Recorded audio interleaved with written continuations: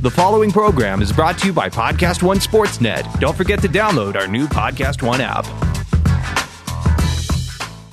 That's right. You heard it. College Basketball Dream Podcast preview here. Already edition number 6 as far as the College Basketball Dream preview. Of course, I'm Brad Powers alongside Sleepy J at the controls. And coming from Houston, live and living color, Mr. A.J. Hoffman, fresh off yet another best bet winner for AJ, bringing the best bets here. Are you kidding me? Now 7-3 between AJ and myself. Sleepy, you even came on board and cashed one with Syracuse last week, so that'd make the best bets 8-3 if you're counting Sleepy. Jay, again, College Basketball Dream preview here. Of course, we're going to go over all the big games of the weekend, both Saturday and Sunday. We even got a Friday night game for you here. But guys, before we get into any of the games, and of course best bets coming your way at the end, let's talk Zion Williamson. I mean, the story that is the national sports story. Yeah, I mean, in case you're living under a rock, as we're taping this on Thursday evening, on Wednesday evening, 33 seconds into the game, Zion Williamson, probably the most talked about player in all of college basketball by a significant margin, blows out his shoe, tweaks his knee, and number one Duke gets hammered by North Carolina. Refresh my memory, AJ. Did a couple of guys on this podcast have the Tar Heels in that one? Yeah, that was both our best bets last week. A double best bet, the first one. And now, of course, people say, well, they might not have won it if. But we were getting 9. We were getting 9 points, though. So let's so keep it would have that had in to mind. be a 25-point swing, which I don't know if you're going to get that. So, but it is a hard data point to score because we don't really know what would have happened, what might have been. It's obviously the game was way different, than it could have been. Not to say that North Carolina wouldn't have covered either way, but I doubt they would have won by 16 going away. Yeah, and speaking of what we do know, at least at this point, coming out late this afternoon. Again, we're taping on Thursday here. Looks like a mild grade 1 knee sprain for Zion, and he's listed as day-to-day. I don't think he's going to play, at least for the Syracuse game, but we'll see. But it doesn't look like it's anything significant. A couple of points here as far as the futures market. A lot of the guys, the gutless, and that's right, I said gutless, sportsbook directors took all the national title future odds off the board with the injury. I get it. It could have been significant, but kudos to the few that did remain and kept the odds up. Duke was pretty much, if you're shopping a consensus line, coming into the North Carolina game right around plus 180, $100 win you 180. And now it's settled in, at least at the few books that are still offering it, after the loss of not only to North Carolina, but the potential loss of Zion Williamson for a few games. Duke now plus 220 in the national title future odds. And again, AJ, refresh my memory. Didn't you bring up concerns that, Duke, there could be an issue, one injury away, whether it's Zion or anybody of their fabulous freshmen, definitely not the same team. Didn't you say that a couple podcasts back? I did say that, and the reason why I said it is because it can have such a great impact on what the number you could get would be, and not to say that they can't win a championship without Zion. I mean, they've got probably, even if without him, they've got 2 of the top 5 draft picks in the NBA draft. But if Zion were out, you'd obviously get a much better number if you still like Duke, and if you don't think Duke is going to win without Zion, then you obviously don't want to have a ticket, with a really short price on Duke. So I said all along the best thing to do to me, the only way to play Duke in the futures with the number that we were getting was to do a mechanical parlay come tournament time. But, I'm team not Duke to win the championship. I think I've heard a lot of these prop bets of would you take Duke or would you take some combo of Gonzaga, and if I can pick 3 teams or Duke, I'll take those 3 teams all day. And it'd probably be Gonzaga, Virginia, and Kentucky. But I think that there's even some more teams. I think North Carolina proved that they probably are belonging in that discussion. So I just think that the number on Duke was too short, and one little thing could change it so much. And we saw that today. Yeah, and let's talk about that one thing changing and what Duke looked like without Zion Williamson. I mean, kudos to R.J. Barrett and Cam Reddish. They brought their game, 60 points between the two. But what else does Duke have? I mean, shame on Trey Jones had an awful night, 1 out of 11 against the Tar Heels. And we saw this even with Trey Jones going out in the Syracuse game. This is a Duke team that's not going to wow you as far as bringing a bunch of guys off the bench. They really don't have a bench. Yes, I get it when they get off the bus, meaning what Duke looks like physically and athletically. They're about as good a starting five as we've seen in college basketball, but nowhere near as deep as, let's say, the team that they've been priced comparably to. That's the 2015 Kentucky team. I'm a little bit worried about the lack of depth that Duke has. Now, with the way the NCAA tournament's set up, I mean, you're not going to have to worry about that until, the Sweet 16, Elite 8 rounds. I mean, Duke could sleepwalk through the first couple of rounds. You would have to worry about it if they're playing, 3 games in 3 days when it comes to ACC tournament. But if they're not 100% healthy, and that goes for any of the 3 or the 4 freshmen for Duke, yeah, I wouldn't want a ticket, although I do have some bets against the guys. I took Duke because my thinking was, hey, this is a team that's probably ascending. The freshmen are only going to get better, but obviously we saw a huge weakness on the Duke part. I want to talk a little North Carolina. We mentioned this, you and I, we do that spot also on your radio show in Houston that you host every single day. Drive Time, Houston, number 4 market in the country. What do we make of the Heels now? I mean, that was a good, solid win for North Carolina. Future odds changed a little bit today, 16-1 now. 12-1 for the Tar Heels. What's the ceiling for this team now, AJ? I don't know, man, and that's what I was saying. It's a difficult data point to score because I think maybe North Carolina is going to be disrespected with that win because anytime you win at Duke, especially the number 1 team in the country, normally you'd be celebrated. Especially a team like North Carolina that's already got a pedigree, they're already in the top 10, but because there was no Zion, I think people are going to think of this as, would they have done? What would it have been like?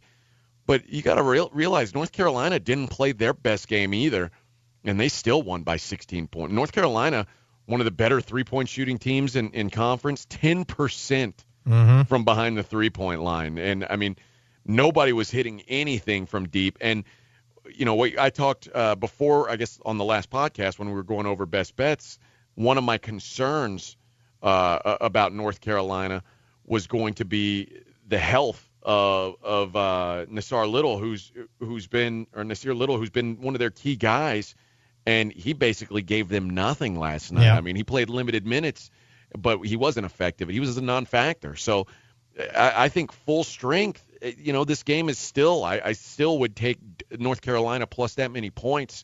And I may even take it if you showed me a line tomorrow, fully healthy North Carolina versus Duke, I might take it at North Carolina plus 7. I was impressed with what North Carolina was able to do despite the fact that Zion wasn't on the floor. You got anything, Sleepy? Nope, I'm good. All right. One other question I got for you, AJ, and I was pondering this myself. When it comes to Duke, say Zion, I mean, I got 2 questions. Actually, number one, just general radio talk. Zion, should he play the rest of the season, or should he just call it quits and just get ready for the NBA?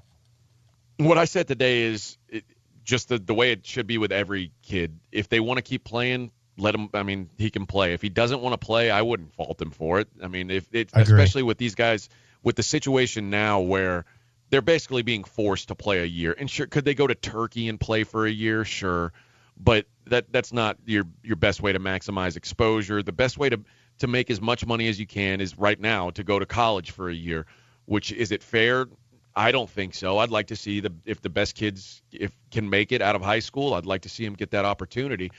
But yeah, as long as he's playing for free and he's got a big pile of money waiting at the end of this season, I won't fault anybody for sitting out. And whether you got a chance to win a title or not, everybody's got their prerogative, why they're at school. I know Zion said going to Duke was important to him. He said he would have gone even if that wasn't the rule.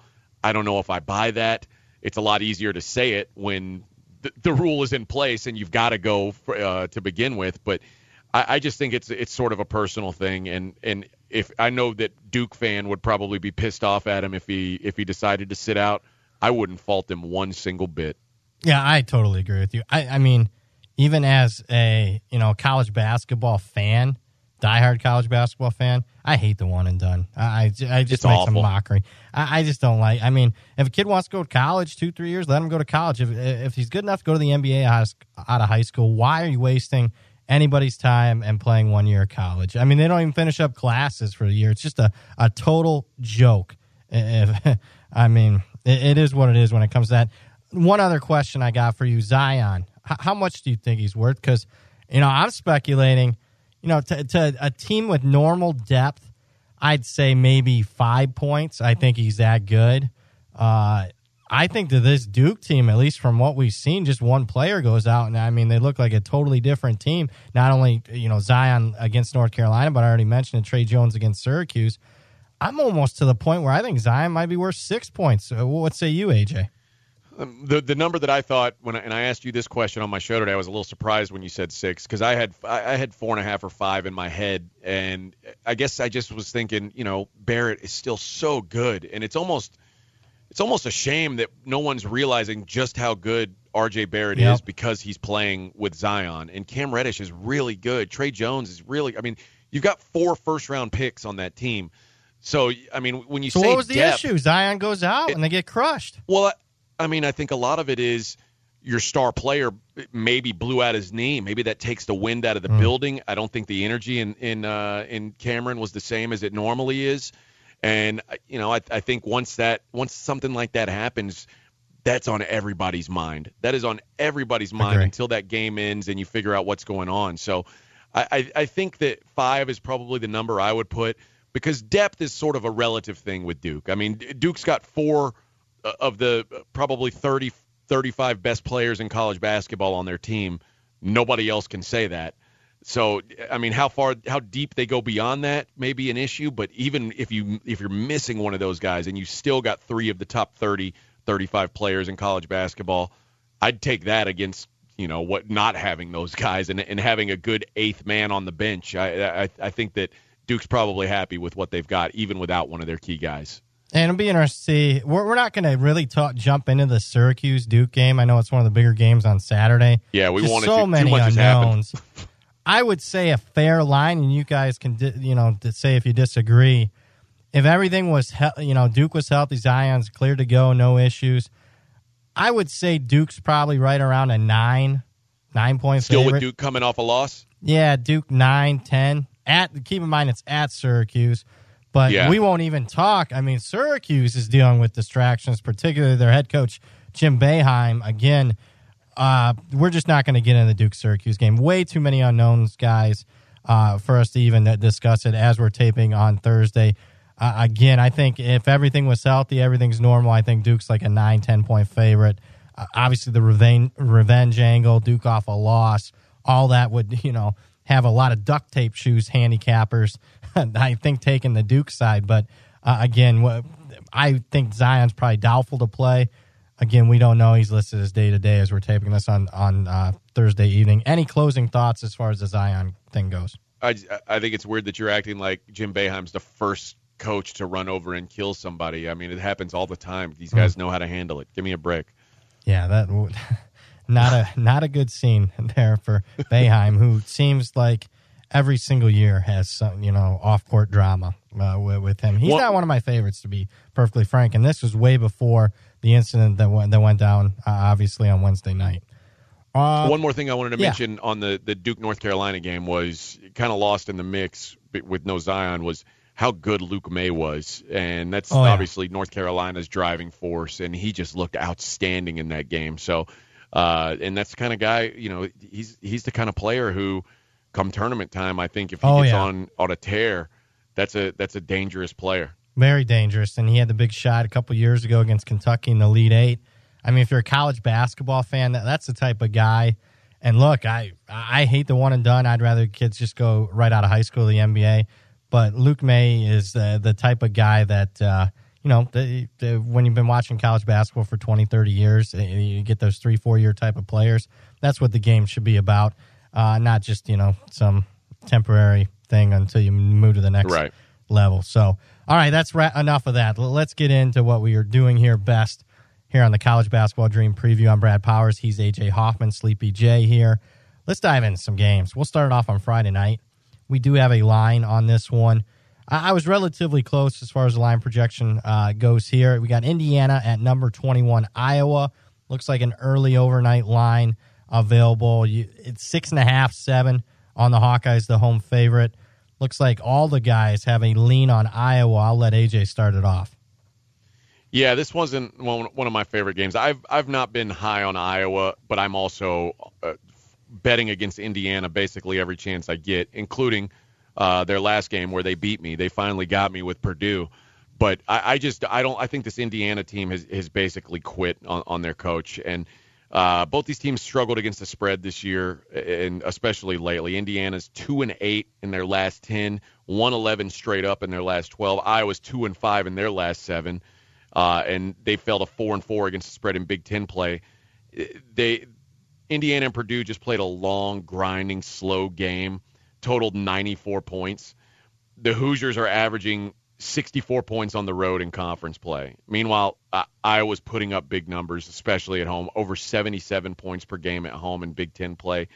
The Hoosiers have topped 70 on the road twice in conference play. So Indiana's, to me, is free-falling. We got their best effort against Purdue, one of their biggest rivals, if not their biggest rival. Iowa is the second-best three-point shooting team in the conference. Indiana's ninth best defending the three. And it's been just a tale of two seasons. They started 12-2. They've gone 1-11 since.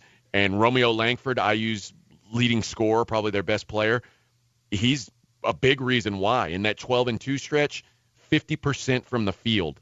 A guard, 50% from the field. In the 1-11 stretch, 36% from the field. So just a massive drop-off for him.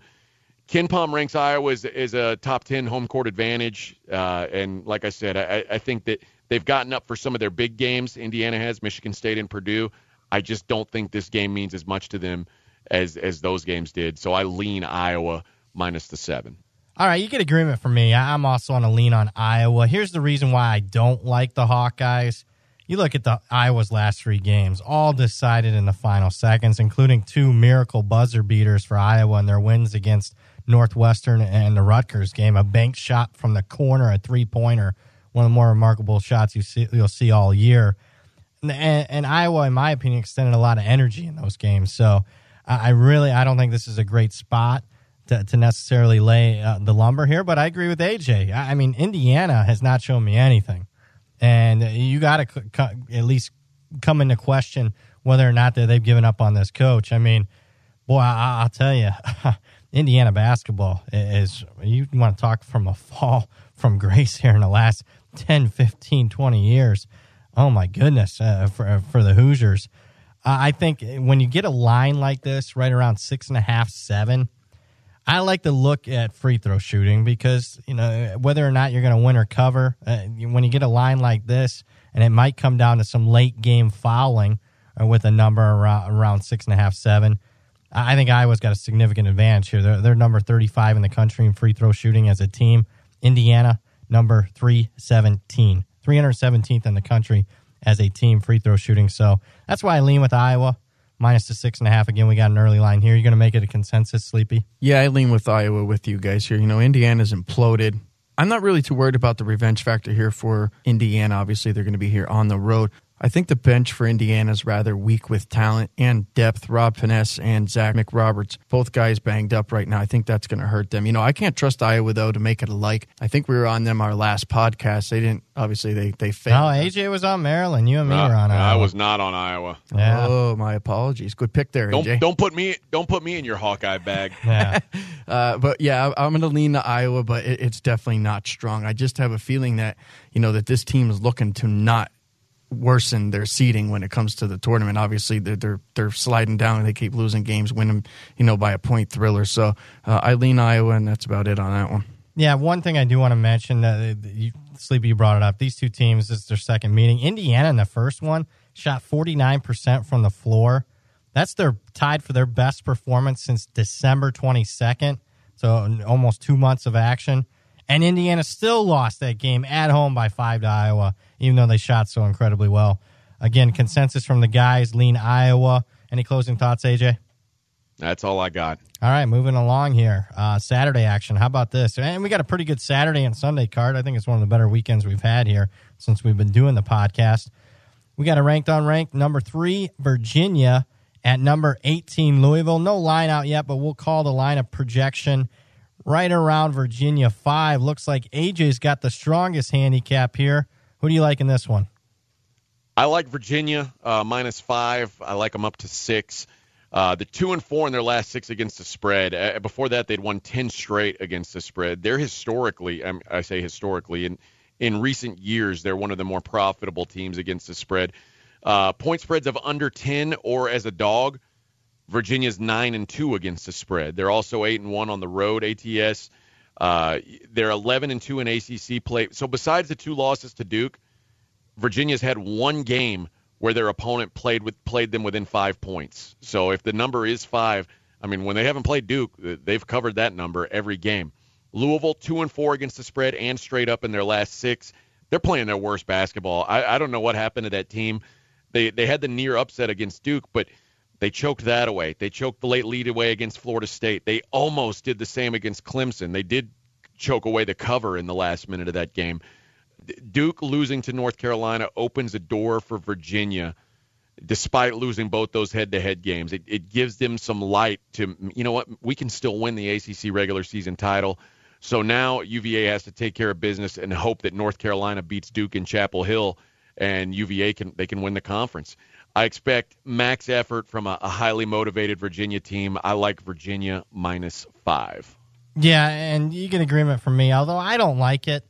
I'm leaning towards Virginia, and I always ask myself, some of these short road favorites, relatively short, Virginia -5. If I flipped this, did a little home away, would I be willing to lay 11-13 with Virginia? Probably not. So that's why it's a lean for me. You're right about Louisville. And, this will be the second game in a row. I'm talking about an energy level. I think Louisville's out of gas. Let's look at their last 2 weeks. Overtime loss at Florida State, a blown 23-point lead against Duke, a 1-point win over Clemson where they nearly blew that one somehow after leading by 7 with like 45 seconds left in the game. Forget the cover. They almost lost the game outright. Yeah. And then, just 3-point shooting was horrible, at least in the first 28, 30 minutes of the game against Syracuse. They get their doors blown off. Sleepy was all over that one. Best bet, easy winner on the Orange. Does it get any better just a few nights later? Virginia, you mentioned it, should be relatively focused. They got 2 extra days to prep, nothing big on deck. Yeah, I'm borderline like here. If one of my leans had to be turned into a like, RJ's not here. He would probably force me to have more likes. This would be one that would qualify. Virginia here, I think, is clearly the play. Are you going to make it consensus, Sleepy, or are you going to go opposite? I lean to Louisville, but you know what? You guys are talking me even further away from that one, so I'm going to call it a pass. I'm changing my mind. I'm going to pass. All right. Good call, Sleepy. So you mentioned if the home court were reversed, how would I be willing to give up that many points? And the answer is probably not. But we've kind of talked about this with Texas Tech before.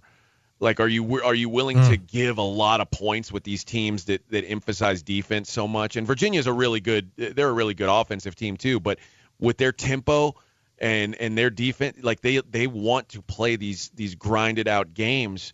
And so they're not always looking to blow teams out by 13, 14 points. That's not necessarily their MO.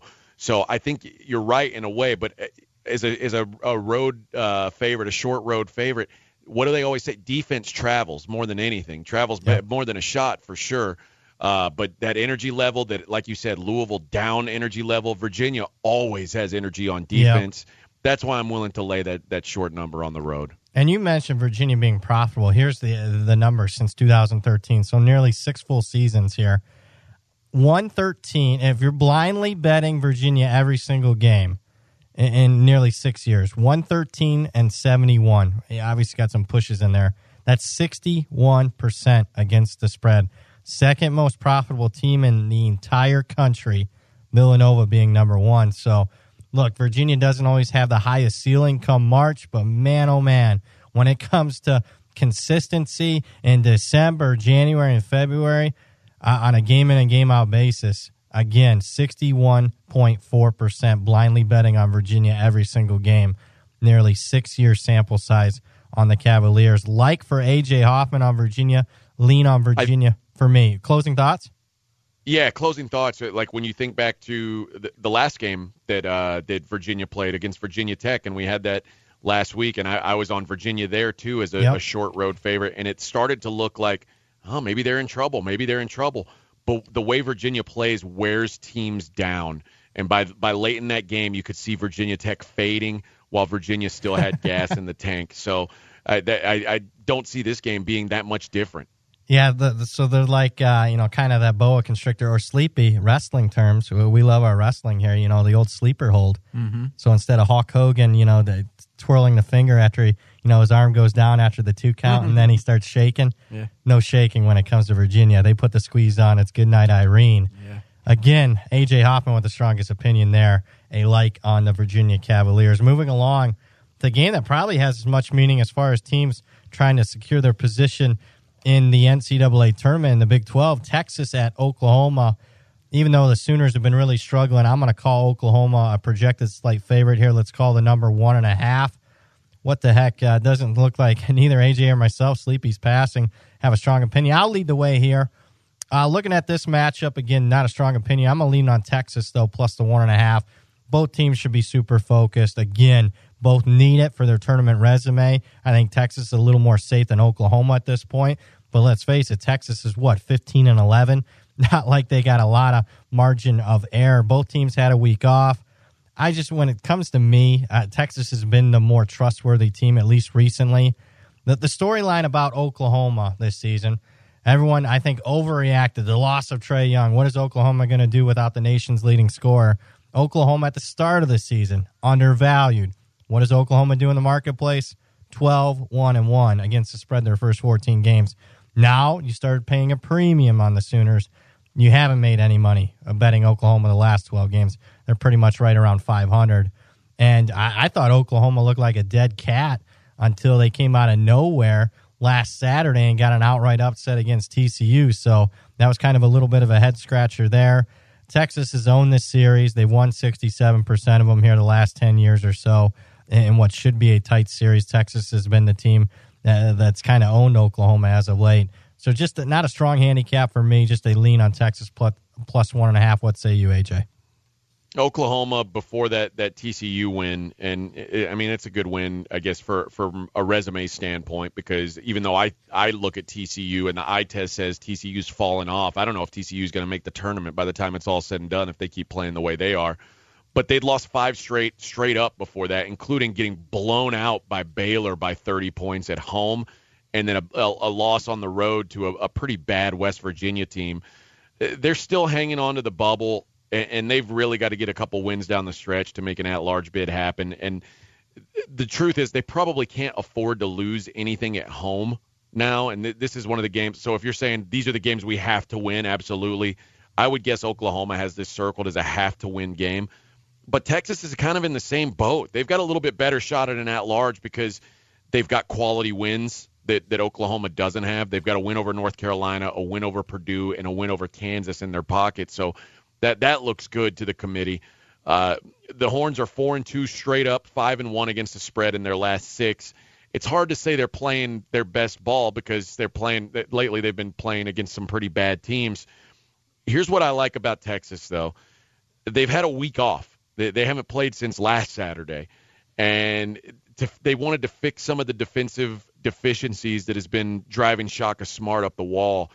And this game is obviously important to the players. That's the big game on Texas's schedule. They don't want to lose to Oklahoma. I expect a top-level defensive performance here, and I just think Texas is the more talented team. And I one of the things I was looking at about where they've struggled defensively, Texas, one of their biggest problems, and this is one of the worst Shaka Smart coach teams at giving up three-pointers. Well, good news, Oklahoma, they can't shoot the three. They're horrible, but from behind the arc. So I just think this is a better matchup for a more talented Texas team here. I lean to them on the road, but it's a relatively strong lean for me on Texas. Yeah, you get full agreement from me. A lean on Texas. Couple quick notes, and by no means do I have any affiliation with this site, and I'm not even sure you guys know about this one.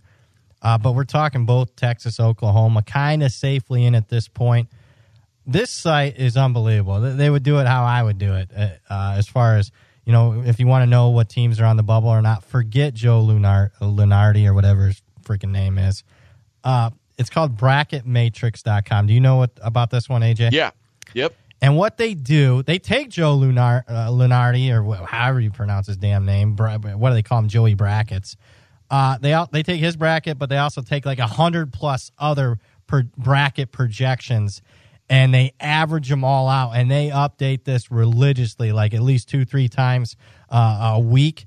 And again, like 100+ brackets. So when it comes, and this will come more into play next week, and of course the week after, and definitely conference tournament week, when you're wondering who's on the bubble, use bracketmatrix.com. I just think if you really want to know if a team's on a bubble, what their projected seed line really is, taking an average of 100+ bracket projections, I think is certainly more accurate than just relying on a couple of guys at ESPN or CBS Sports.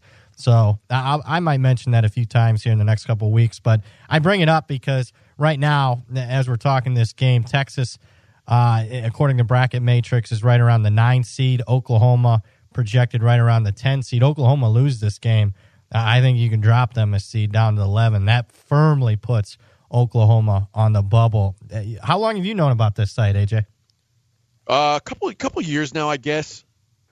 Yeah, I found it a couple years ago. You familiar with it, Sleepy, at all? Nope, only since Come on, Sleep. All right, I'm telling you, you guys. I at least used it because and we'll get into this a little bit more in either next week or even the next podcast. What I often find, you're paying a premium on bubble teams.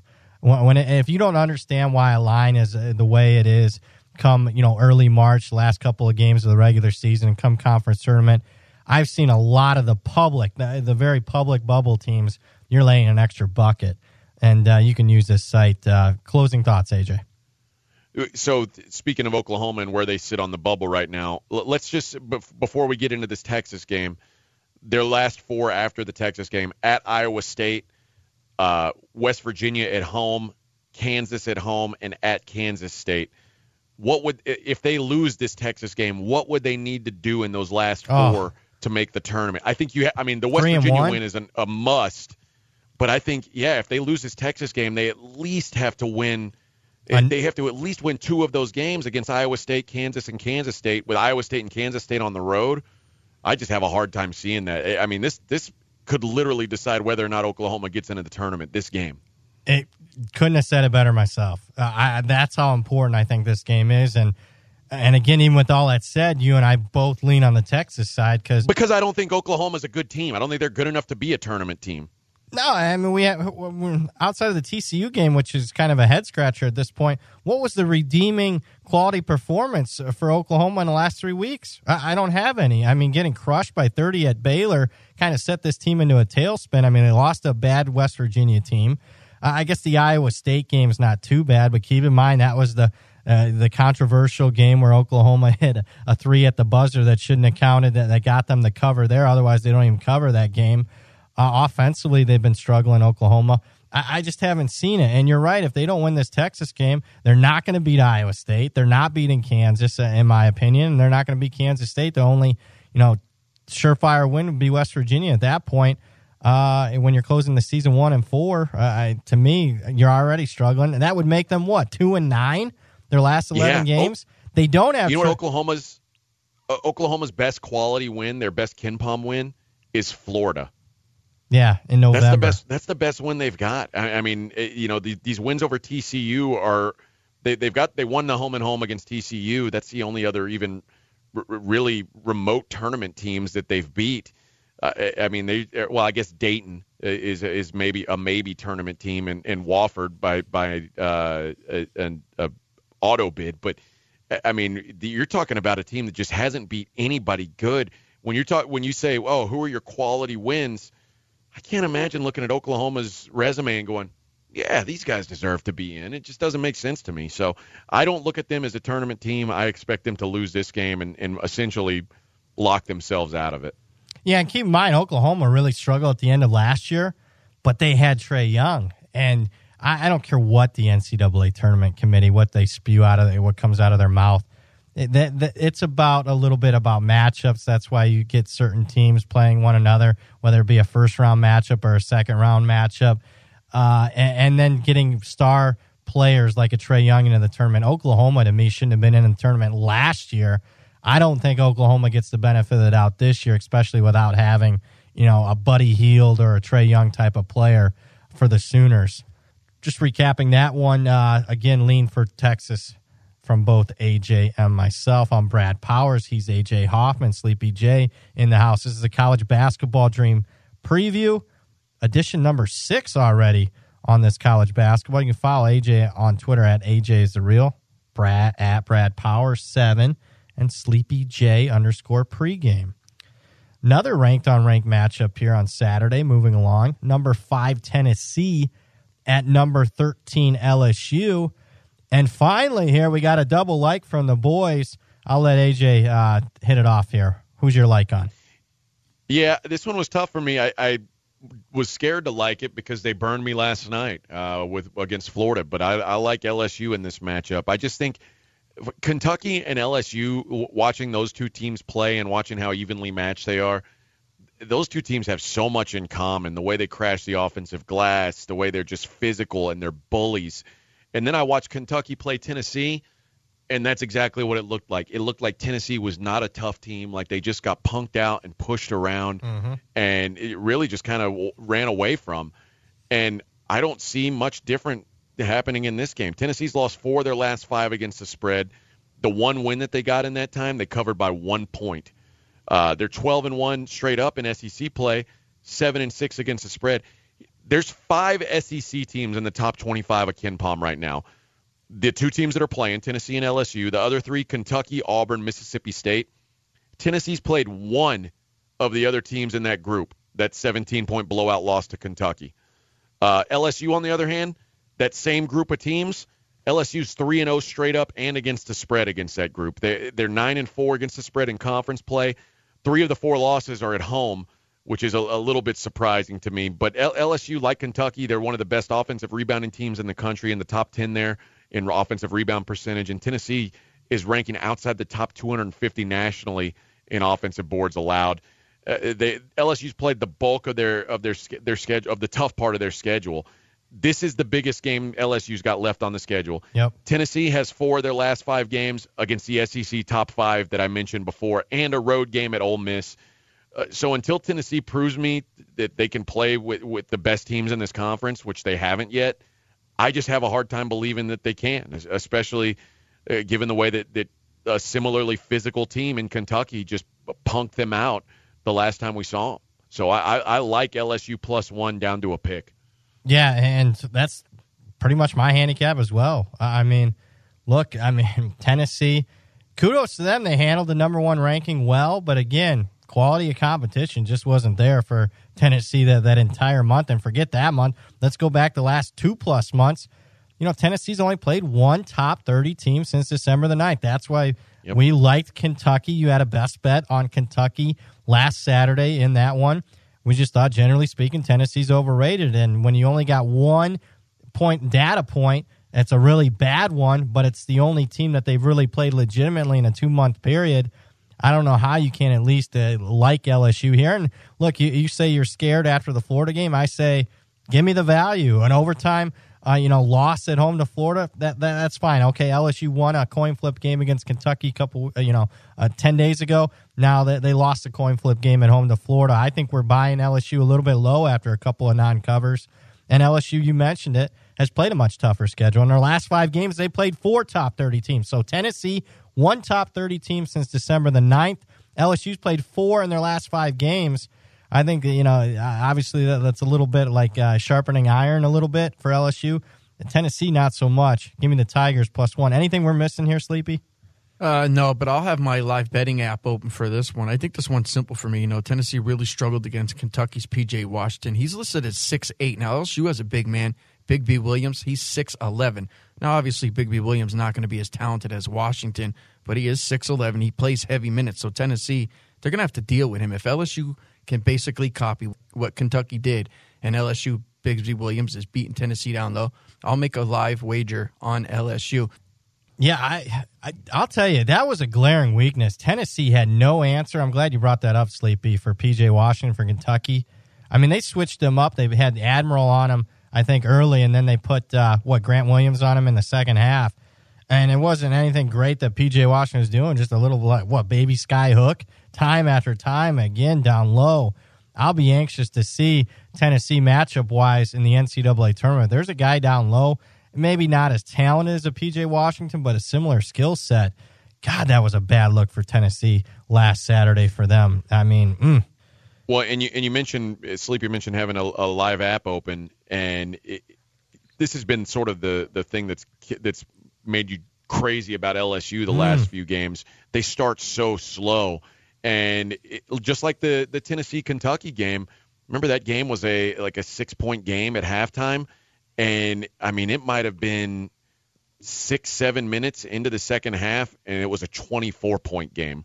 So if Tennessee is going to fade against a more physical team in the second half, LSU is absolutely the kind of team to come back and do something against them. So if that game, if LSU's down or it's a short number in the second half, I think LSU will have a much better second half than Tennessee. And we've seen, and that's a very strong point. I'm glad you brought that up. LSU's, 4 times in their last 8 games has rallied from a double-digit deficit. So Very strong point on you guys, maybe waiting until live wagering, hoping LSU starts off a little slow in the game and then jumping on the Tigers. Again, double like from both AJ and myself. Projected line Tennessee, LSU. We're taking the Tigers, the home underdog, LSU +1. Double like from AJ and myself.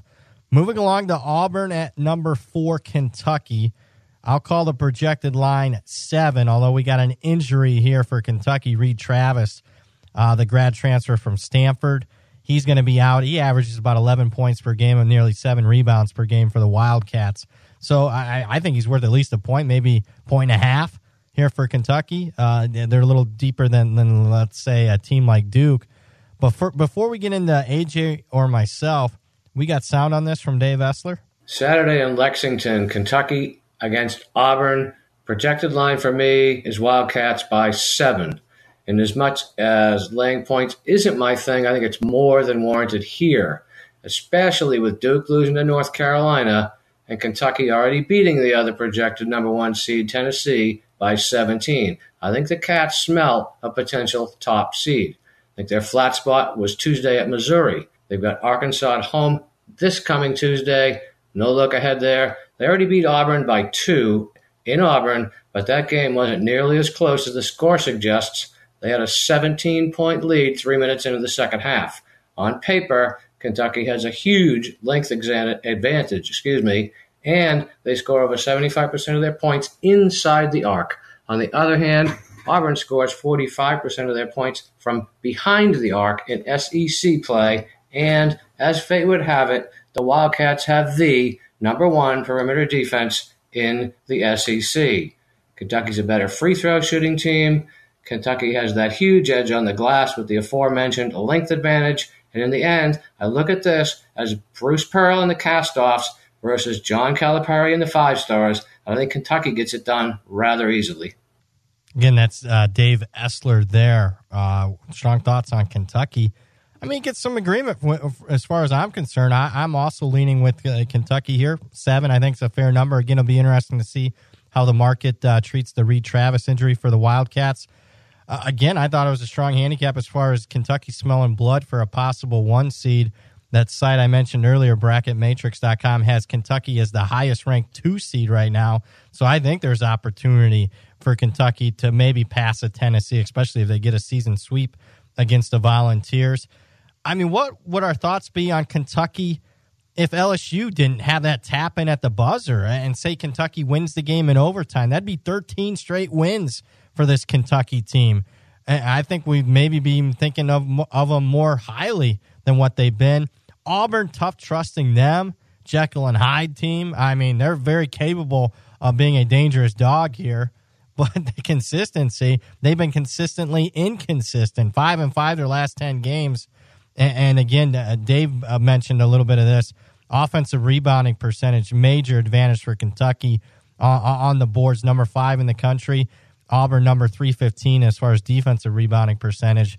Yeah, I'm going to lean Kentucky here, but I don't like it because, again, Reed Travis, he's not going to move the meter too much. But, again, anytime you lose and it's your first game without a guy that averages 11 points per game, 7 rebounds per game, I'm a little cautious. What say you, AJ? Yeah, Kentucky, they've won 12 of their last 13, covered 9 of the last 11, and if you look at their full season ATS, you're like, okay, but you have to account for they were expensive early, and they got off to a 1-5 against the spread start, playing against scrubby teams.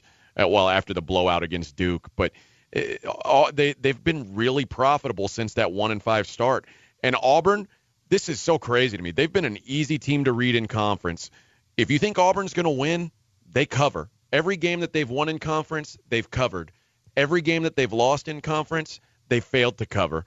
So they're 7-5 against the spread, 7-5 straight up, and every game has gone along with the spread. So that doesn't happen very often. And Auburn's been a typical middling SEC team. They're beating up on the bottom half of the conference, and they're not beating the top half, although they've been relatively competitive against the top half. The matchup angle, sort of similar to the Tennessee-Kentucky game last weekend. Auburn's a good shooting team, doesn't really have the physicality needed to win this game, and Auburn shoots about 8% worse from three-point range on the road than they do at home. And Rupp is obviously tougher than your average road game. Auburn's been in an underdog role twice this season, going 0-2 against Duke and LSU. I think Auburn could keep it close if they shoot the lights out, which is always possible with this team.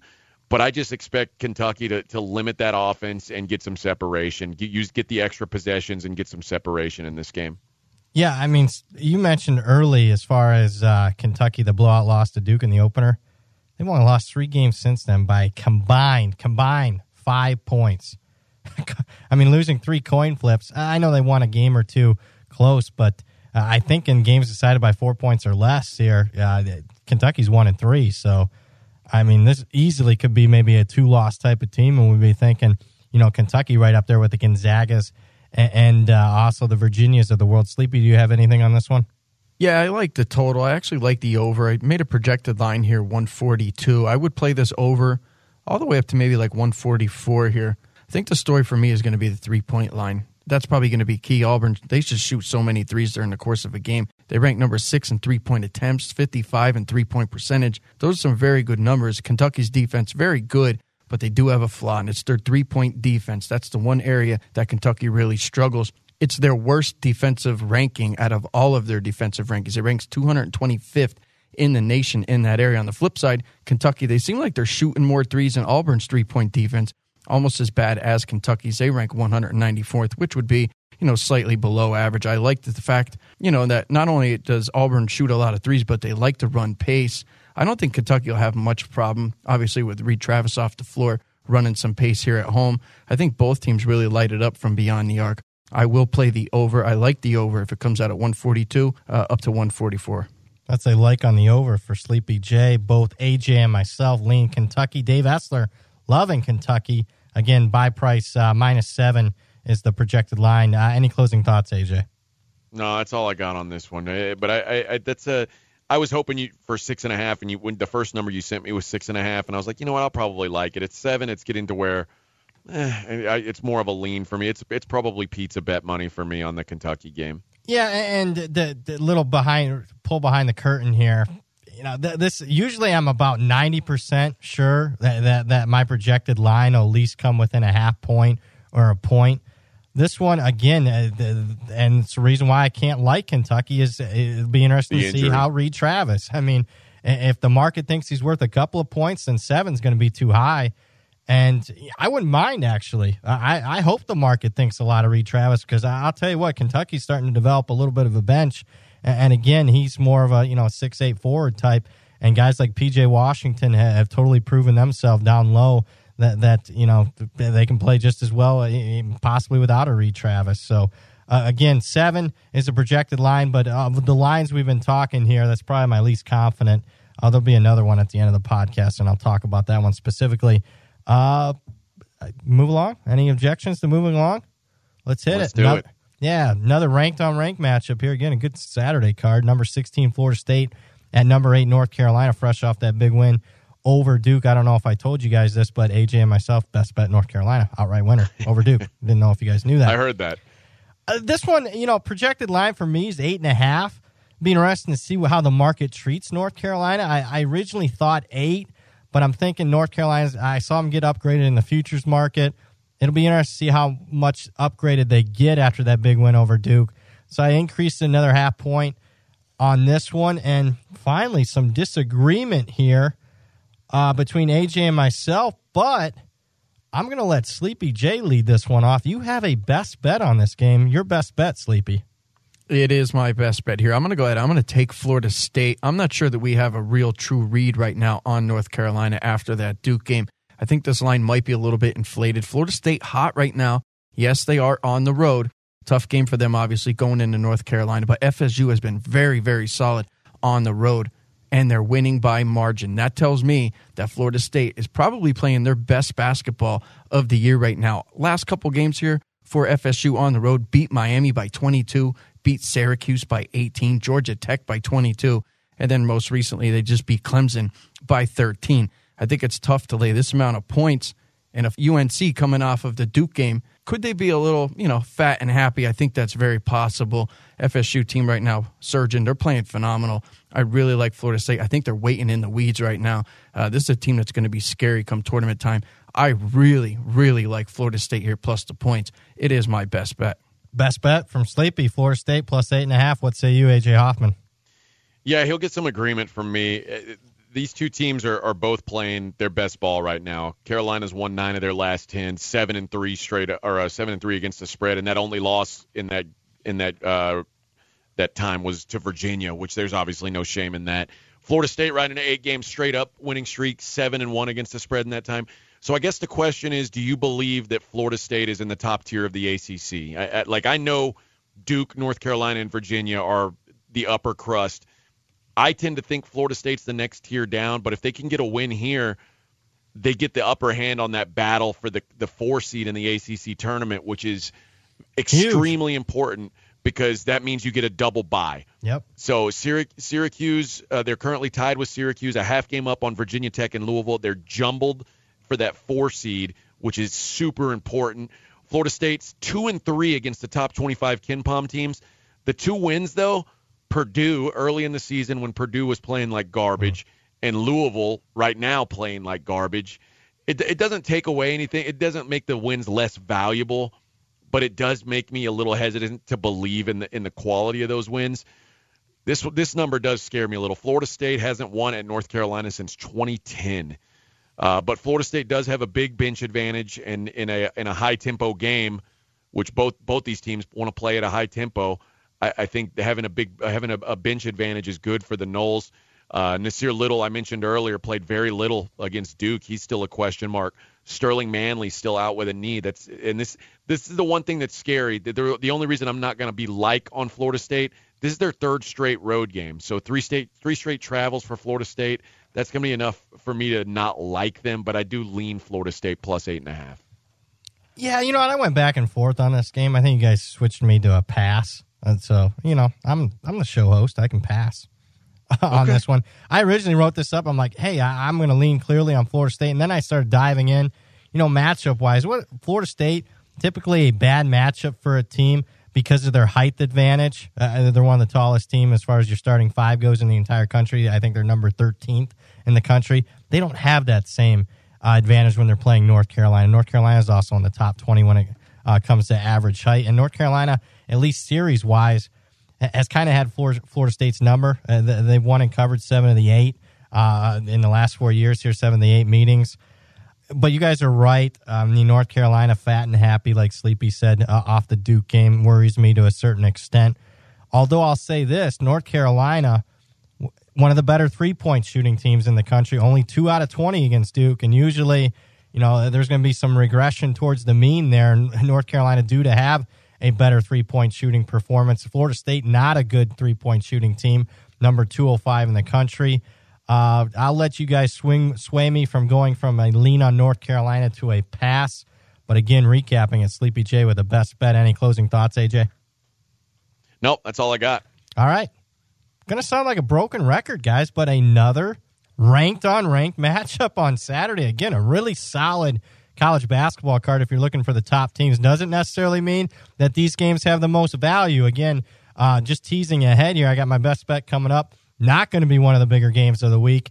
And even on Sunday, A.J. Hoffman's going to have a game that wasn't originally part of our top games of the weekend. So just because you got ranked-on-ranked games doesn't necessarily mean there's greatest value. But this one, big one in the Big 12.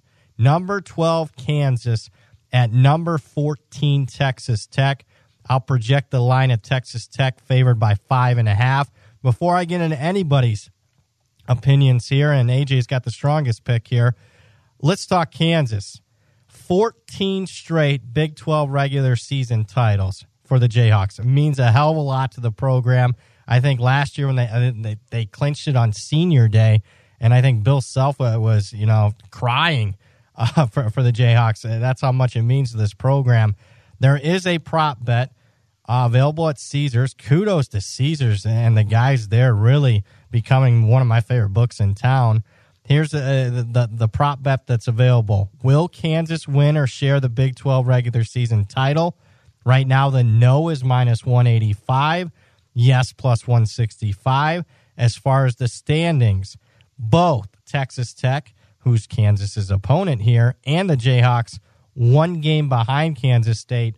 Be interesting to see. I'm hoping, here's another pull behind the curtain. I'm hoping Caesars leaves that one up there, forgets to take that one off the board on Saturday. They're going to be moving and shaking with 150 college basketball games. And I'm hoping they accidentally leave that one on and Texas Tech wins, because I think Kansas's chances of winning the Big 12 would drop drastically, obviously, with a loss here. Keep in mind, Kansas has Kansas State on deck, so certainly the next 2 games for Kansas will probably ultimately decide on whether or not Kansas can win 15 straight Big 12 regular season titles. I teased it. AJ's got the strongest pick on the game. Who do you like here? Yeah, I like Texas Tech minus 5.5 up to 6. The loser is all but eliminated from the Big 12 title conversation. And Kansas, the biggest problem is they've just been bad away from Fog. Yep. 2-6 straight up and against the spread. Tech 14-1 at home, but only 6-8-1 against the spread in Lubbock. So they're normally expensive, and maybe they are expensive here, but I just think Kansas is such a bad road team that I think I'm willing to pay that premium. And Tech hasn't played since last Saturday, so they've got a week off too. We mentioned Texas. And a long rest, who does that benefit? The defense first team, Texas Tech. Because a defensive team, typically what they get out of the long rest is they build up that energy. They're tired, and they want to expend that energy. They expend a lot of energy playing strong defense all game. While an offensive team, they prefer to be in a rhythm. So if a week off can break a rhythm for an offense first team. So I really like Texas Tech getting this extra rest right here. The biggest difference for Kansas from the first game is obviously not having LeGerald Vick. Second leading scorer, he's still out with a personal issue, and Kansas just doesn't have enough bench depth to make up for what they've lost with him and Azubuike over the course of the season. Marcus Garrett, who's 28.8 minutes per game, he's like their 4th leading scorer, but he's a guy who plays a lot of minutes and plays some tough defense for them. He's questionable, so we don't know if he's going to play. So that might be 2 of their top 4 minutes earners in LeGerald Vick and Marcus Garrett could be out on this game. And the losses, well, like I said, the road losses at Kentucky, at Iowa State, at Kansas State, those don't really throw up red flags to me. But losses at Arizona State, at Texas, at West Virginia, those are not the kind of games that really good teams are going to lose. And Texas Tech, for having such a great home field advantage or home court advantage, I just think they're going to be too much for a shorthanded Kansas team. Yeah, you get agreement from me. Although I don't like it, I lean Texas Tech minus 5.5 for a lot of the same reasons AJ says. So here's why I don't like Texas Tech here. I mean, I hate to sound a little square, but it's tough for me to fade Kansas in a rare underdog role in Big 12 play, especially when you look in this series. Kansas has been favored in this series 32 of the last 33 meetings, and now they're going to be catching 5.5 is what my projected line is. Kansas also won 18 of the last 19 against Texas Tech. Again, this isn't the same Kansas team as what we've seen in recent past history, but I can tell you when I'm handicapping college football, a lot of times you got to learn how to win before you learn how to cover.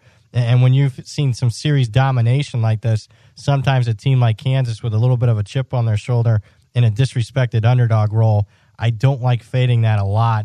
But I do lean Texas Tech here minus the 5.5. Does that come in? Let me ask you, AJ. To me, series history probably gets more play as far as football because we got an entire week leading up to games, and you can analyze games every single which way, whether it be trends. And I get it, trends shouldn't be the end-all. Power ratings, all these specific matchups. College hoops, I don't hear about it too much. Does it ever come into play as far as your handicap, as far as the series history goes? It does every once in a while, and I mean, especially as long as the coach has been there. People always say, "Oh, well, the players change every year," but I mean, sometimes these coaches people forget that these coaches are matching up against each other and they're drawing up plays against each other. So I'll take a series history into effect up until you go to a prior regime. Yeah, and let's face it, Bill Self's been there, but Chris Beard hasn't been there very long. Although, I mean, he's been doing a tremendous job in just a few short years that he's been at Texas Tech. So just throwing that out there. Another line here, right around 5.5. Sometimes it can come down to late game fouling in Kansas. Again, one of these teams like Duke that just is not very good from the free throw line, number 244 in the country. And look, these lines coming down to the end of the season are getting tighter. Every half point and point matters, and I can't tell you how many times I've had a ticket on a team and they'll go 13 out of 24 from the free throw line and I'll have a losing ticket. So again, Kansas can't always be trustworthy when it comes to the free throw line. One other mention here, Texas Tech, best defense in the KenPom era. I think I mentioned that on your show today, AJ. I mean, Chris Beard's got it going on. You mentioned that you can, when it comes to an energy level, we should see a max energy level here out of this Texas Tech defense. Total's probably going to be 132-ish, I'm guessing. So we'll see a relatively low total. Any closing thoughts here? Yeah, you mentioned Kansas in an underdog role, and historically they have been really good as underdogs. This year, not so much. 1-4 ATS as an underdog this year. So yeah, it's that. I've been saying all year long, this isn't the same Kansas team we're used to. There's a reason why this team is looking like they're going to break the streak for consecutive Big 12 championships. They're beat up. They're missing their big man. Now they're missing maybe their best all-around player in Vic. It's just too. At some point, it's just too much for one team to fade. Fair enough, and good point. I did look into that because whenever you get a team like a Kansas or a Duke or North Carolina in that rare underdog role, always like to see how they do it. If there's a little bit of a chip on the shoulder, you're right. Kansas not good in that role. Again, recapping it, like Texas Tech for AJ, lean Texas Tech for me. We have one more Saturday game to get to. It's kind of wasn't on the list here, but it is my best bet. Don't know about the future, that's anybody's guess. Ain't no good reason for getting all depressed. Fire up your pad and pencil, I give you a piece of my mind. All right, we're going to the American Athletic Conference here, and I'm going to take a best bet on a red-hot Wichita State team. Looks by all accounts, whether it be KenPom, Sagarin, or my own power ratings, Wichita State should be right around a 1-point favorite. I'm going to call best bet up to 3 here and even like it up to 3.5. And I'm going to say this because Wichita State just got hammered pretty good in their most recent game against Tulsa by the Wise guys. That line moved like 3 points. This is one, Wichita State, that I would bet early. These lines will come out overnight, and I get it. Not all of you can get to them the night before on a Friday night. but I will recommend you bet it early on Saturday morning because I do expect this line to move. So let's break down, in case you've been living under a rock or you're just not following college hoops, particularly Wichita State hoops. Wichita State's got that, history being one of the better, I would say, smaller schools as far as the last 10 years. But this year, just a horrible start to the season for the Shockers. It was an inexperienced team. They lost 4 starters from last year. They even had a guy, first time in program history, leave early for the NBA draft. Greg Marshall lost a couple assistant coaches. It was the most amount of turnover for Greg Marshall in his entire tenure in Wichita. So what happened? Wichita State was just a bad bet. 3-9 against the number. Market just threw Wichita State in the trash. But what's been happening here, this inexperienced team has gotten a little bit better here. Greg Marshall, in my opinion, is one of the better X and O's coaches in the country. Last 6 games for Wichita State and the Shockers, 5-1 straight up, 6-0 against the number. Big win over Tulsa the other night. And again, Wichita State steamed in the marketplace. Wichita State's opponent, haven't mentioned them here yet, Memphis. Who coaches Memphis? Penny Hardaway. I'll make the point that Penny Hardaway kind of makes Memphis a little overrated. Ooh, I like Penny Hardaway. He's a big name.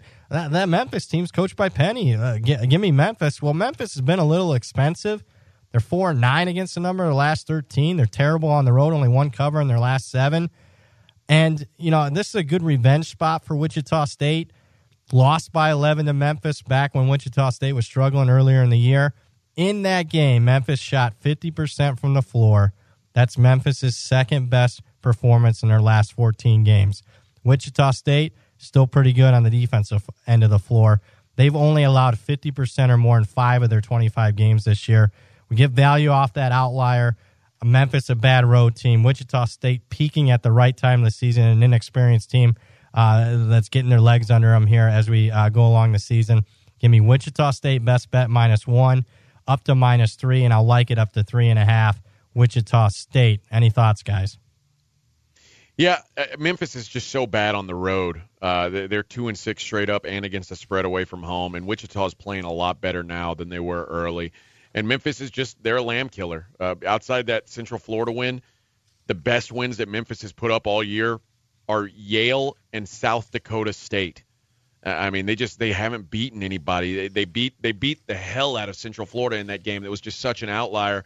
And I had a 3-star premium play on pregame on UCF in the revenge game, and it just wasn't.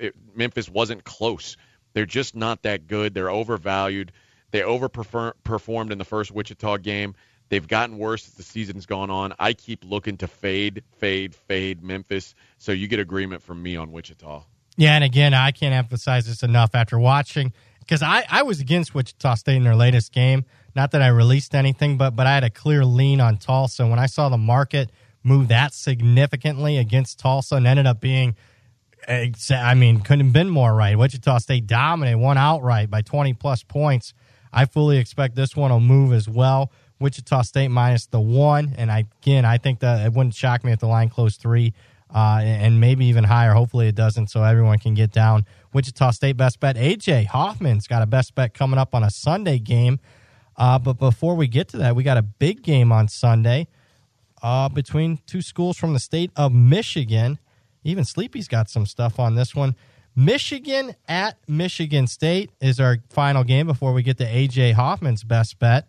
Number 10, Michigan State at number 7, Michigan. Michigan just got done winning tonight and covering the spread against Minnesota.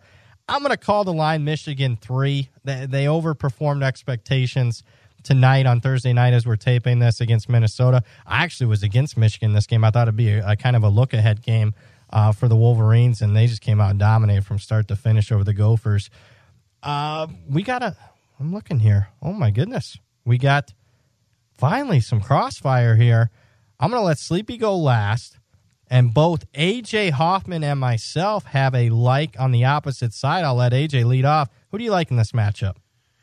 I like Michigan. I like them to 3, if that's the number. Anything outside of that one possession, it's probably just a lean to me. This isn't a super strong like for me. The original number we had was 2, and I said, okay, I'll like it 2 up to 3. So that's where the like ends for me. But it's a pretty simple handicap, and it's that Michigan State just doesn't have the guys that got them to where they are. And it's hard enough to play with no Langford, and they'd actually done a pretty good job to adjusting to life without him. But now they lose Nick Ward, who is he's their best interior offensive player by far. I mean, usually Michigan State's got a bunch of guys who can bang it down low. He's the only one. He's the only real interior offensive threat they've got, as well as being one of their top rebounders and shot blockers. He's out with a hand. It's going to be tough, man. And they've got 3 straight big home wins and covers for Michigan. Ohio State, a big rival, by 16. Wisconsin by 9. Maryland by 13. Those are good quality teams, especially those last two, Wisconsin and Maryland, that they beat up on. And a couple of bad road losses had brought Michigan back to the pack in the Big Ten standings. And they need a win here. Obviously, Michigan State, I think, just a half game ahead of them right now. And they've been an underdog twice. Michigan State's been an underdog twice this year, failed to cover in both times. So I like Michigan minus the 3. And you get agreement from me, Michigan minus the 3. You just got done mentioning Michigan State not performing well in the underdog role. It goes back to that. That's the first thing I looked at. I was like, oh, Michigan State's going to be a dog. This is a Michigan State team that's not used to being in the underdog role too often. How about this? I was actually shocked. I thought Michigan State, again, with a chip on their shoulder and a rare underdog role would be good. Not a good bet, actually. Underdog role for Michigan State, 2-11 straight up, 3-10 against the number in that dog role. Michigan at home, AJ was mentioning, just a really good home team, 22 straight wins. And when they're laying a reasonable number, and they'll be laying a reasonable number here, laying 7 or less at home. Michigan's won and covered 10 in a row at home. Mentioned the injury, Nick Ward. They've only played one game without him, and the Rutgers game, especially at halftime, was not a good look. Michigan State without Nick Ward. Again, a team that's already shorthanded without Langford. Nick Ward, if you don't know who he is, averages, again, 15 points per game, nearly 7 rebounds per game for the Spartans. And I get it. Michigan State, maybe you're going to read some handicappers out there on this game that, it's a revenge game for Michigan State. You don't see this often, but Michigan's owned Michigan State the last couple of years. I mean, they've won and covered 3 in a row over the Spartans, and you just don't see that too often in Big Ten play in the Tom Izzo era. So I think it's a short number. I think Michigan at home is going to have circled this game. It's a chance for the Wolverines to, get clearly on the 2 line as far as the bracket and start making a case if they can win out for a number 1 seed. I like Michigan here, but sleepy. AJ and myself like Michigan. You're on the other side. Tell me why I'm crazy. Which team is seeded or actually ranked higher, Michigan State or Michigan? Michigan State. This line's 3. So Seeded. Yeah, seeded higher. Michigan State right now would probably be a higher seed than Michigan. And Michigan State's ranked 10. Michigan State's ranked 10th, Michigan 7th. And this line is indicating which team is the better team. I would say Michigan State slightly better. I'm going to go ahead and I'm just going to like Michigan State, being that, Vegas thinks that they are the better team. So I just find this odd that you're going to get a 10th ranked team. They're getting 3. It's telling us that they're the better team. To me, it just looks like a trap game. The line looks fishy to me. When you sent me 3, I was like, man, I was thinking like 6. Really? Maybe I'm short here. What are your guys' thoughts? Look, I can't be the end all. Am I short here with the line of 3, AJ? I thought maybe with the injury that maybe your line was a little bit short at 2, and then when you made it 3, I was like, well, I mean, how much more? Your lines have been pretty damn good. So to me, it's like to go from 2 points up to 3. I don't know how many points Nick Ward can be worth exactly. I mean, he's an important player to them, but 6 just sounds like that would be I'd really have Michigan shocking State to at me. 6, but maybe I'm off. Too. And I'll let you finish here, Sleepy. And this is look. I mean, we thought this is a soft line. This is a tough line. I mean, first of all, Michigan played tonight. Yep. And this is going to be the first game we see lined on Michigan State without Nick Ward. So I think that this line, you got to give us a little bit of a leeway here. That's why I said, like outside of 3, if it's higher than 3, it's probably just a lean for me. And if it got all the way to 6, it'd probably be a lean the other way. So I think this is a game that I don't want to be really committed to because there's so much up in the air on this, and it's on Sunday. I mean, a lot can happen between now and then. So, again, don't take this line like it's concrete because it's just not.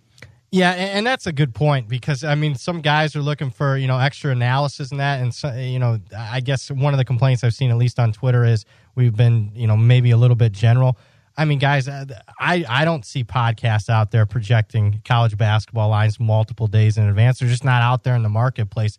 It's very tough to do so 3-4 days in advance, especially when games are going on and whatnot. So it's a little bit of a struggle to do a college basketball podcast as far as projecting the lines go, and give us a little leeway from time to time. We'll tell you if it's a little bit of a soft line. I think that's the case here. Sleepy, I interrupted you. Finish up your handicap. I think their offense is just much better than Michigan's. Michigan's offense hasn't been playing all that well. You're right there. Question for you guys with Michigan. Do you think because they play at such a slow pace that their defensive rankings are somewhat skewed? No, because Texas Tech plays at a slow pace. Virginia plays at a slow pace. Yeah. I think that's just part of their game. I think that's most teams that are excellent defensively play at a slower pace because it's really hard to give max intensity on both sides of the ball. Yeah, and just to show you, Sleepy, as far as pace and some of the top defenses, Virginia, the number 3 defense, their tempo dead last in the country, number 353. We just talked Texas Tech, really good defensively. They've actually got a little bit more tempo, number 226. Michigan's number 302 in tempo. They're one of the top defenses. Wisconsin, number 6 rated defense. They're number 341 in tempo. I just think, generally speaking, a lot of the top defenses, like AJ just said, that's their style of play. They just play at a slower tempo. I think Michigan State, though, is the more dominant offensive team, and I don't think it's really all that close. I would agree with you, but yeah. I don't know what they are without Nick Ward. I mean, that's a 15-point per game type of guy, and they're already without Langford. Now, they've been playing without Langford for a while, but again, that's another guy out of that lineup, and it's not like Michigan State has, they're playing 10 guys consistently. So, that offense looked like shit against Rutgers in the first half. They turned it on in the second half. They had to, but I agree with you. I think it's a top 10 offense when everyone's healthy. Right now, I'm questioning that. The more I think about it, it's not that I don't like Michigan State. I still like Michigan State. How do you come up with a number for a guy like Reed Travis is out for Kentucky? It's tough. It's tough. And we got to do it again here. Yeah, you mentioned that Michigan State offense, and when you look at the guys that have put up points for them, Cassius Winston's he's the man. He's at 19 points per game. Their next 2 leading scorers, Nick Ward, 15.1, out. Josh Langford, 15, out. Next, Matt McQuaid, 8.8 points per game. So you've got one guy averaging better than 9 points per game on the floor.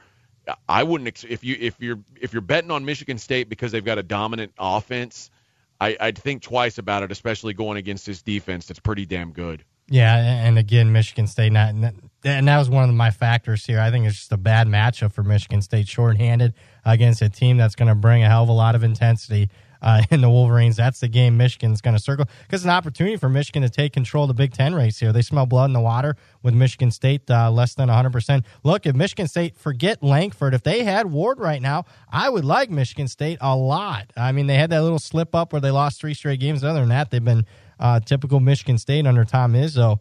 It'll be interesting to see what the line is, guys. And again, give us a little leeway here with injuries. A lot of times there can be some soft lines here, projecting multiple days in advance. Again, that's a like on both Michigan from both me and AJ, and a like on Sleepy on Michigan State, but we were kind of swaying him the other direction there. Correct me if I'm wrong, one of the main guys on here, Mr. AJ Hoffman, you can follow him on Twitter at AJ is the Real. He hasn't given his best bet yet. Don't know about the future, that's anybody's guess. Ain't no good reason for getting all depressed. Fire up your pad and pencil, I give you a piece of my mind. Go, AJ, go. All right, I'm going to take Villanova -4, the projected line at Xavier on Sunday. I'll give that up to 6 as a best bet. Xavier, they've won 3 straight. They were on a 6-game losing streak, and then they broke it. They beat me. They beat me on a best bet against Creighton. If you remember, it was I think it was a fool's gold win. I think Creighton was a much better team at a pick'em, but Creighton blew that game. They gave it away. Nova, off back-to-back losses, a neutral court loss to St. John's and a road loss at Georgetown. They'd been 6-0 against the spread on the road prior to that. Xavier 0-6 straight up and 0-6 against the spread against the top 50 teams in KenPom. Xavier's outside the top 300 in turnover margin, and you know the deal with Jay Wright. If you're sloppy with the ball, he's going to punish you. Xavier somehow only turned it over 7 times in the first game against Villanova, and they still lost by double digits. I expect them to turn it over into 10-12 range this time. I think it could get ugly. I think we're getting Nova at the cheapest we're going to be able to get them, and I think we might be getting Xavier at their priciest. So for me, best bet Nova -4 up to 6 points. What do you guys think? Yeah, I like it. I mean, again, it's a third straight road game for Villanova, but now a must-win for them. I think it's a classic buy low, sell high. I think we're buying low with Villanova off those back-to-back losses. And keep in mind, in St. John's game, they blew a 19-point lead. I kind of thought Villanova, the bounce-back game, would be the Georgetown game. Didn't happen for them. I'll trust more of what I've seen, a larger sample size from the Wildcats. I mean, prior to this 4-game stretch here, and the Marquette losing by 1 on the road, nothing to sneeze at there. I mean, that doesn't raise a red flag at all for me. You're right. And Xavier playing their best ball of the year, but I think some of it's a little fool's gold. Selling high on Xavier and buying low on Villanova. I'm all with you, buddy. -4, I think, is a pretty good number. Sleepy, you're shaking your head. What's going on? I cannot stand Villanova anymore. 0-2 for me the last 2 plays, so I hope AJ wins. I'm not gonna, I'm so upset with that team right now. But you know what? Since I'm not going to go ahead and fade them or bet them, AJ's probably going to win this one, so I'm happy about that. Yeah, and I'll tell you what, that's a good point you bring up there, Sleepy. I mean, sometimes it's tough going to the well that third time. Yeah. And I liked Villanova actually in both of their last 2 games. I thought it was relatively cheap numbers. I know we're going to get a cheap number here. Mm-hmm. Man, a sneaky good play. AJ, I sent the top 8-9 games. I thought I was pulling one on AJ. I'm trying to keep ahead here of the best bet record. I'm 4-1. AJ's 3-2. I'm like, I want us to both win our best bets. Yeah, I was like, man, I'm going to go off the board. I'm going to get a sneaky play and try to keep my lead over AJ. And then what does AJ do? Like any good handicapper, he goes off the board and gets a value pick. So Villanova -4 for AJ. Best bet for me for the upcoming weekend, Wichita State. And again, I like Wichita State up to 3. AJ likes Villanova up to 6. Best bet for Sleepy was Florida State +8.5 over North Carolina. He got agreement from AJ Hoffman there. Guys, a longer podcast here because of the Zion talk at the start. Any closing thoughts? No, man, I'm good. We've talked enough as far as I'm concerned. Let's go win. Yeah, you get home to the kids and the dog and everything. It's a long night for you. All right, best of luck to the guys. And again, that'll do it for the College Basketball Dream Preview Edition number 6. We'll be back with you guys first thing Monday morning. Take care and have a great weekend.